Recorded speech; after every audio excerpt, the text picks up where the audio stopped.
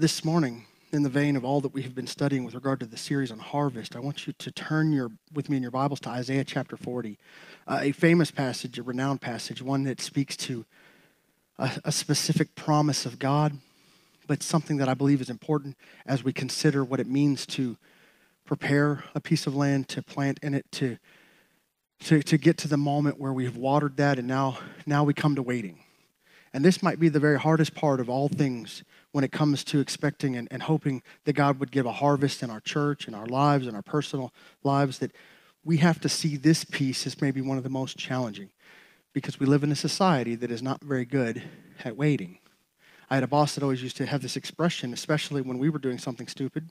He would say, "It's a dollar waiting on a dime," and he would mean that we were insignificant compared to him, and if he had to wait on us, that was something. And I think that oftentimes we feel very much like this about all things in our life, that we're the most important central figure to all things. And I want to challenge that this morning by saying to you, while you are precious to God, no one in here is the center of the story. That's Jesus. And so as we look to this, we'll see a picture of God in the midst of the things of life. So would you stand with me in honor of God's word? Isaiah chapter 40, looking to verse number 27 to the end of the chapter. It says here in Isaiah 40:27, "Why do you say, O Jacob, and speak, O Israel, my way is hidden from the Lord, and my just claim is passed over by my God? Have you not known, have you not heard, the everlasting God, the Lord, the creator of the ends of the earth, neither faints nor is weary? His understanding is unsearchable. He gives power to the weak, and to those who have no might he increases strength. Even the youths shall faint and be weary, and the young men shall utterly fall. But those who wait on the Lord shall renew their strength. They shall mount up with wings like eagles. They shall run and not be weary. They shall walk and not faint." Would you bow with me? Lord, we thank you that when we come to Scripture, we are challenged, we are reminded that you, our Creator, are the one who supplies us with the deficit that we have. That each and every one of us in our own lives, Lord, we know that we lack the necessary strength and courage to do the things that are in front of us, but you make up that difference. We prayed this morning, Lord, that you would be heard loud and clear, and that we would be less and less of the voice in the room. Lord, that you would be magnified in this moment. We ask for this in Jesus' name. Amen. I'll forget a many number of things over the course of my life, and it's interesting to me that I remember the oddest little bits and pieces about things that are happening in the world around me. I remember, for instance, and it was a significant moment, but at the baccalaureate service when I graduated, this passage was read. No doubt, I would imagine somebody looked for all the different times the Bible used the word youth or youths, and this pops up, and I think to myself, well, most of us in this room, have gone through a process where we have worked through our education. We will admit now, some of us that are adults, we will say to those that are young, that might have been tough, but it wasn't the toughest thing I'd ever faced. And so I thought to myself, as I read this and as I prepared, I thought, it's an interesting passage, but man, if I had known then, I thought, man, they could have come up with some, lesser difficult passages to look at, because the struggles I had faced up till then were nothing by comparison to the struggles I've seen since then. We see this passage, and there's something to be said right off of go from what I read. There's a picture that most of you in this place will have at some point in your life either said it or heard somebody else say it. You will say things like, "Doesn't God even care about what I'm going through? Doesn't God even know what's happening? Doesn't he even seem to have a finger on the pulse of what is taking place in the world around us?" And when we read it, we hear the same thing is happening right here to the audience that Isaiah is writing to. It says, "Why do you say, O Jacob, and speak, O Israel? My way is hidden from the Lord, and my just claim is passed over by my God." And there's this picture of this wondering of mankind about their place in the universe with regard to God and his infinite and powerful abilities. And you probably, sit in this room and say, "Well, I sure wouldn't want to admit that to anybody, but I've thought it myself." And I would say you're probably not human if you haven't wondered at times when things are hard, where God is in all of it. With all of the narratives and all the things that we hear about the world around us, all of the trouble that we see, we are convinced that there's lots of trouble, isn't there? We have the trouble, we need the cure, don't we? Well, you're not going to like the cure very much, though. How many of you ever got that medicine when you were a kid and you had to take it and somebody said, pinch your nose? Right before I baptize people, I say, pinch your nose. They don't have to, but if they don't, they're liable to get a shot of aqua, that refreshment will come straight up the nostrils, especially if they breathe in.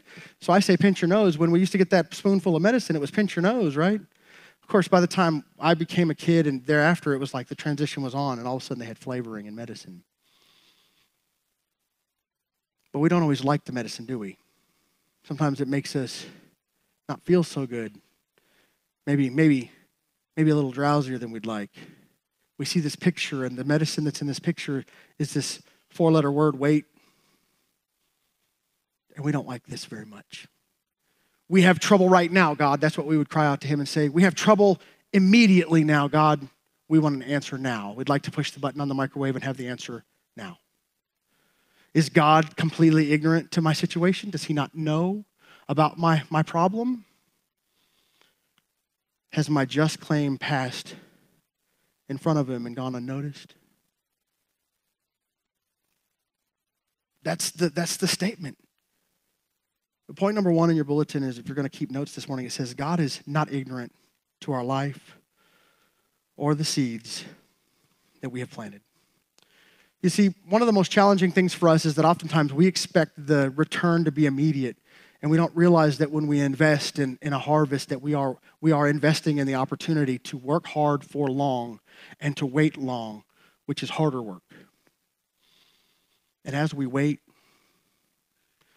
we wonder where the growth is. We wonder where the increase is. We wonder where the moment is. And what I will tell you is that a great many seeds are planted. And not all of them will germinate and will take root and will blossom, but of the ones that do, the waiting is the hard part to get to the reward. And for some of us in this place, we have seen miracles of medicine and science in the course of our lives, have we not?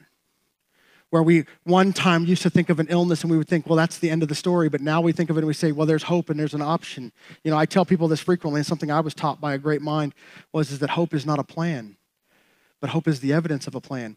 We used to have little hope in certain situations and certain diagnoses in the world, but now we have great hope because now we have a plan. We have things that we have seen change over time. There are advancements all the time. We see them. We realize, though, with some things, we just have to wait. You will plant seeds in your children's lives, lessons that you will teach them today that might not grow or bloom for years and years and years. You will invest in the kids that you work with at school or in the people that you train at your work or the things that you do in your life, and you might not see a reward for some time. Somebody else might gain that reward. There are many things that I was taught, and I always think that it's funny that I got a real education after I got out of school because I went back and I went through all the things because I realized I was a proper meathead. And I went back and I started to consume all these books that my English teachers had told me to read, the ones that I sort of read. And I fell in love with some of them. My greatest treasured work of literature is one that I should have read in high school and should have been in love with a lot longer than I have been. And I will tell you, the teachers investing in students and parents and their children and Sunday school connect group leaders in their classes and ministers to their congregation. We'll wait and see. We'll wait and see. Because immediately these verses begin to spring forth. It says, have you not known? The indication here for us is that there should be some bit of past knowledge. You should already have this. Have you not known this? Have you not heard it? Indication is that we should each and everyone in our due course be able to first understand these truths about God and repeat them in such a way that everyone in our number should know and hear them. That God is capable of all that he promises and that he is not ignorant to our problems. Have you not known? Have you not heard? If you are hearing it for the first time today, then praise the Lord you're hearing it, that you might go forward and always from today be able to say, I have known and I have heard. Have you not known? Have you not heard? It says the everlasting God, the Lord, the creator of the ends of the earth. And I love it when scripture does this. Don't get me wound up on this because I get talking about creation. And I get talking about the magnificent nature of God, how he just speaks and whole stars are born. It talks about him. It says the everlasting God, the Lord, the creator of the ends of the earth. And then it says something about him. Neither faints nor is weary. That day off that he gave us, that wasn't for him. And some of you are like, what day off? Follow his model. You'll find one.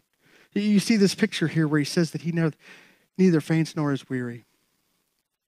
I'm oftentimes reminded that the limitations that he has given our frame, our physical being, is designed for such a way that we might have to rest, but also so that we would lean on him. And that we would follow a schedule that he gives us, that we would understand that we could measure the seasons and all the things in it. He neither faints nor is weary. And then it says his understanding is unsearchable. I don't know about you. It's pretty powerful today. We have changed the way we learn things. Do you know that? We changed the way we learn things because we don't remember things like we used to. We don't memorize the volume of things we used to memorize. Why don't we do this? It's probably because of this device right here. What we remember now and what we train ourselves to memorize are the pathways to get to the things that we need to know. We remember the websites, and we remember the names of things, and we go and we research and we study them, and we find them there, and then we learn them for the time that we need them, and then we put it right back there. And we don't put it to memory. We used to memorize all these pieces. We've changed the way we learn. Isn't it interesting that you can look up an entire library's worth of information at the fingertips, and people have never been more ignorant in their knowing? Because we don't store it in our hearts. The scripture tells us we ought to store God's word in our heart. But because we know how to find it, we oftentimes don't think it's important to hold on to it, to behold it, to memorize it. Isn't it something when you walk up to somebody and you ask them something, and there's a difference because they'll say something like, I think it's, and in my work, I don't get to say this often, but every once in a while I was like, you think or you know? And they'll be like, I had some young men, very well-meaning, come to my office at some point at a previous church, and they were trying to convert me to some other version of this faith that I follow. And they were telling me all these things, what they believed, and I just looked at them and I said, are you telling me? And they began to say, well, that's what I think. And I said, no. And these boys backed up, and I said, if I'm going to hang the rest of my eternity on it, don't you think you should know it? Don't come in here and tell me what you think, tell me what you know. We don't remember things anymore because we are not like God in this way that his ways are unsearchable. We are constantly having to search. I think it's interesting that it's juxtapositionally placed in here, his unsearchability, and that's all we're doing is searching all the time. Hop on the search engine. Some of you are old enough in this room to remember Ask Jeeves, and you knew Yahoo before it was email, and it was passed by Google and all these other things. You know what it meant to go to the internet and ask and not know if there would be an answer because people just had to know stuff. And if you didn't know stuff, you had to know people that knew stuff. And we valued our adults and our seniors a lot more because we couldn't look stuff up. I think we've replaced the relationship sometimes with our parents and our grandparents with YouTube. Yeah, that one was meant to sting. We look here at the scripture and we look to a creator, and oftentimes we neglect a relationship with him because we have replaced him with Google. And it is broken because his ways are completely unknowable. That's how much he knows. You could ask him anything and wait for an answer. And he'll give you the answer when you need it. Points number 2 and 3 in your bulletin will feel a little weird because I'm going to come back to 3. And verse 29 covers number 3, but verse number 30 covers point number 2, and I'll explain that in a second. It says he gives power to the weak, and to those who have no might, he increases strength. I don't know about you, but there are moments. There are moments when you wonder how people are going to summon the courage to face another moment. And then you say, that person believes in God. There will be strength for them. It says he gives power to the weak, and to those who have no might, he increases strength. And he goes, even the youth shall faint and be weary, and the young men shall utterly fall. Point number 2 is that life is demanding, and we will be weary. How many of you, over the course of the last week, thought to yourself, well, I'm going to eat lunch, and then it's going to get dark right after lunch because of the time change? That's how I felt. I mean, at lunchtime, hey, I'm expecting it to be midnight at 6, and that's kind of, all the memes on the social media talking about this, and I think it's funny, and just you think it's funny. And but the reality is, it's like, why do I feel so tired? It's the same time it was last week when I wasn't tired. Well, maybe it's because the good Lord turned the lights off, and we turned the clocks, and so we are racing our day like we know better than he does. I won't get started about that.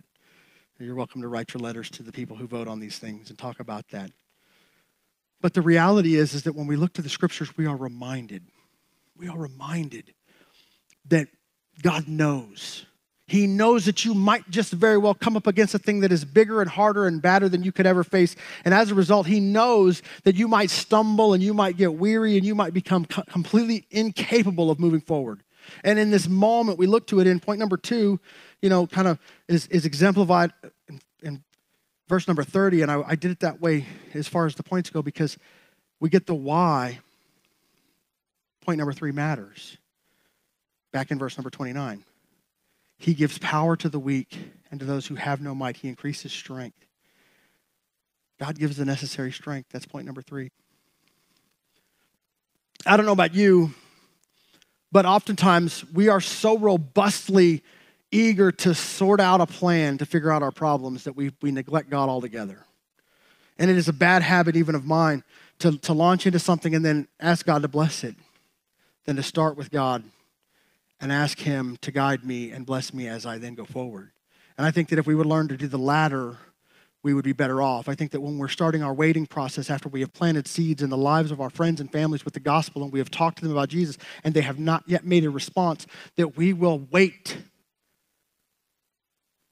I was appalled, and I will tell you this, it'll be a defining factor in your opinion of me, I'm certain of this. But I was appalled one summer when we were at camp, and one of the guys got real excited about the kids that were making decisions, and he's kind of encouraging a kid to make a decision. And he is all but forcing this kid down the aisle, and I'm like, stop. It won't mean anything unless he does it for himself. It won't mean anything unless he cries out to his Creator for himself. If he does it for anyone else, it won't matter. We sometimes get so eager in the waiting process that we're like, well, let me go and dig around in the dirt and see if this is going to sprout or not before I know if I should just move on to the next thing instead of just being patient and saying, we're going to continue to encourage and pray and we're going to wait right here. And one of the problems that I find is that we are zealous for the outcome, so much so that we would ruin the harvest by destroying it because we're eager. It's what we want. And there's this picture and this strength. He says he will give you, when you're weak and you're waiting, he will give you this might, this power. And he increases it. Even young people will need it. I'm glad to hear that because I'm young. Some of you might believe that. Most of you won't. Young-ish. It's really something. As I've gotten some gray hairs, I've begun to realize that I'm not the young guy anymore. When I was 20-something and the kids used to, talk about me, and I used to have this role, this thing, I was like, don't believe it. It's all a myth. I'm not young anymore. I became old real young, by the way. I was ready to tell kids to get off my lawn when I was in my 30s. So there's this picture here where we see this moment where he reaches in because he knows that you might need a bump at any point in your life with his strength. You see, I say this frequently, and I'm going to say it again. About a year ago, it came up, and here we are again, where I say that I have read all throughout the Bible all these moments where God talks about being sufficient and being the difference maker and being capable of giving us what we need. But I've never once read in the Bible where it says he'll never give you more than you can handle. Why would he say both of those things? Because if one is true, you don't need the other. So you want an easy life. I want a great big God. You want a burdenless situation, and I want a creator that carries me through all the burdens.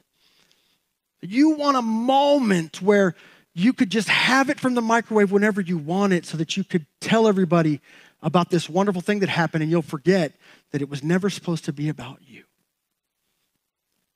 But it was supposed to be about him Isn't it great? That's part of the reason we celebrate when people are baptized, because we were like, God is doing something in their life, just like he did something in my life. I resonate and I harmonize with them in the flow of my life, saying, we sing this song together that he has raised us from the dead. We have waited for such a harvest. We are eager about it. We plant seeds in prepared soil. We water them. We wait. And when God does something, we celebrate. Man, I love verse 31. It's probably the ultimate piece of this passage with regard to teaching that I've learned. And Louis Giglio does an outstanding job describing this. I know the youth are kind of working through a video series where he covers this very passage. The very popular part of his speech comes before this, but this is probably the best theological part of his speech. When he talks about it, he says, but those who wait on the Lord, because young men are utterly falling, we're getting weary. He says, but those who wait on the Lord shall renew their strength. And you're like, okay.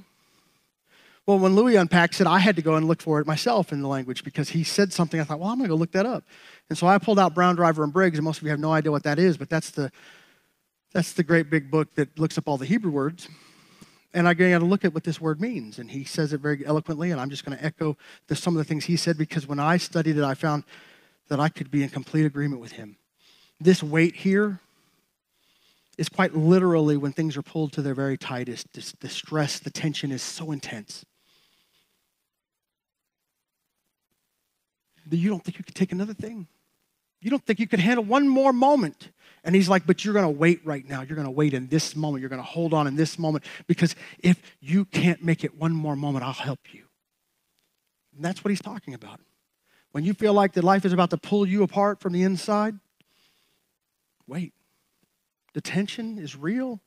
Wait. Because he says, for those who do this, they will renew their strength. They shall mount up with wings like eagles. They shall run and not be weary. They shall walk and not faint. Waiting is the necessary part we need. That's point number 4. The problem is that we've gotten a life where we have all this expectation, all this understanding, all this magnitude of life. And we think that we should be able to cry up to heaven and God should make us the center of everything and do everything for us. And what we oftentimes will do, and the great moment of teaching that is present always when I'm thinking on things like this, is that when we ask God the question, where are you and what are you doing in this moment when things are out of control, we have just demoted him from being God of all the universe and promoted ourselves from being somebody that God has to answer to. And I refuse to do that. What I do is I cry out to God and I say, God, I don't understand right now. But what I need from you is to know what you want me to do right now. And sometimes the answer is wait. That's hard, especially for doers. I don't know about you, but I'm a doer. I'm thinking about what I could be doing. I've got 2 speeds, and my family saw it yesterday. I got done with some things, and I just basically did nothing, and that was doing something. And I was doing it at full force. Anybody have that in their toolbox? You can do nothing just as strong as you can do something. But when I start to do it, and I got to do it, my wife says, you shifted gears. I was like, I did. I shifted it right into low, and I'm on this couch. But we've been going hard, and there's been a lot of stuff. And so I was like, man, I'm going to do this with all my energy right here. We get to this moment where we realize that if we want a proper harvest, that we need to be patient. You know, there's a part of the waiting that also includes more watering and more weeding, and I'm not going to get into that too much. I'm not going to robustly describe that to you, but what I want you to hear is that there's a moment when we look to the scriptures where we understand if you're watering somebody's life and you're waiting for them to make a response, if you're watering and you're waiting, weeding probably will become part of the process because other things will want to creep in and steal the harvest from you. More could be said there. That's another sermon for another day. But I want to get to this moment, though, where we begin to think about how we might respond. And I've already given you much to think about.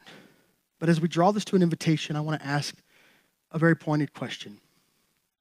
And that pointed question is do you feel like that in this part of your life that you are leaning on God in such a way that you are looking for his strength to be sufficient for your situation? Or do you presume to just believe you can do it on your own? Because if it's the first, then it starts with us crying out to Jesus, save us, forgive us, embrace us. And if it's the latter, you're running wrong.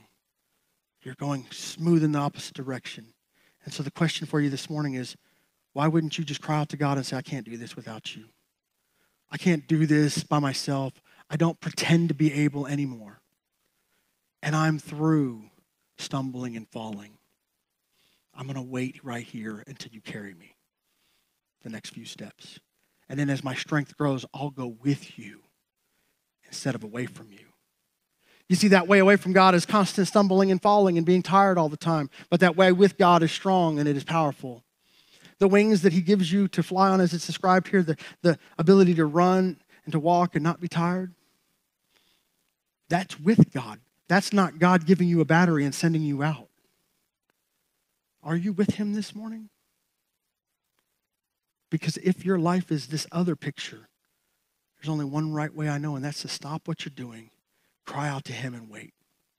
And if you want to come in a moment when we pray, you can come and talk with me, and I'd be glad to pray with you and guide you through that. It's a bigger conversation, by the way. I'm not sure we can sort it out in the few moments we'll have the invitation, but you might be in this place and you might be saying, I just need to. I know these things are true, and I've heard these things in my life, but I haven't been practicing them, and I want to come and I want to cry out to God and ask him for help. But you might also be in this place and you might have something else that's on your heart and on your mind and a burden that's with you, and you want to come and just give that to God. You see, it's when we're willing, when things are tight, tough, difficult, strained, that we think we can't go any further, that God says, let me help you this next step. And that's what this part is about, where we respond and we say, we'll wait with you. I also think that it's interesting, and because I kind of lean into the lane of puns, for some of us that don't know what else to do, I got to looking at this verse and I realized that it's not a great translation for this, but to wait on God could also mean to serve him his every want and need and desire. Like a waitress or a waiter. Can you wait on God? Can you serve him while you wait? That's the whole reason for that word. And so for the last part of the invitation, you might be saying, I don't know what to do.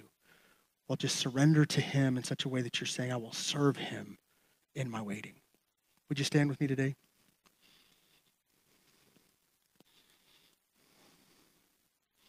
Would you bow your heads and close your eyes?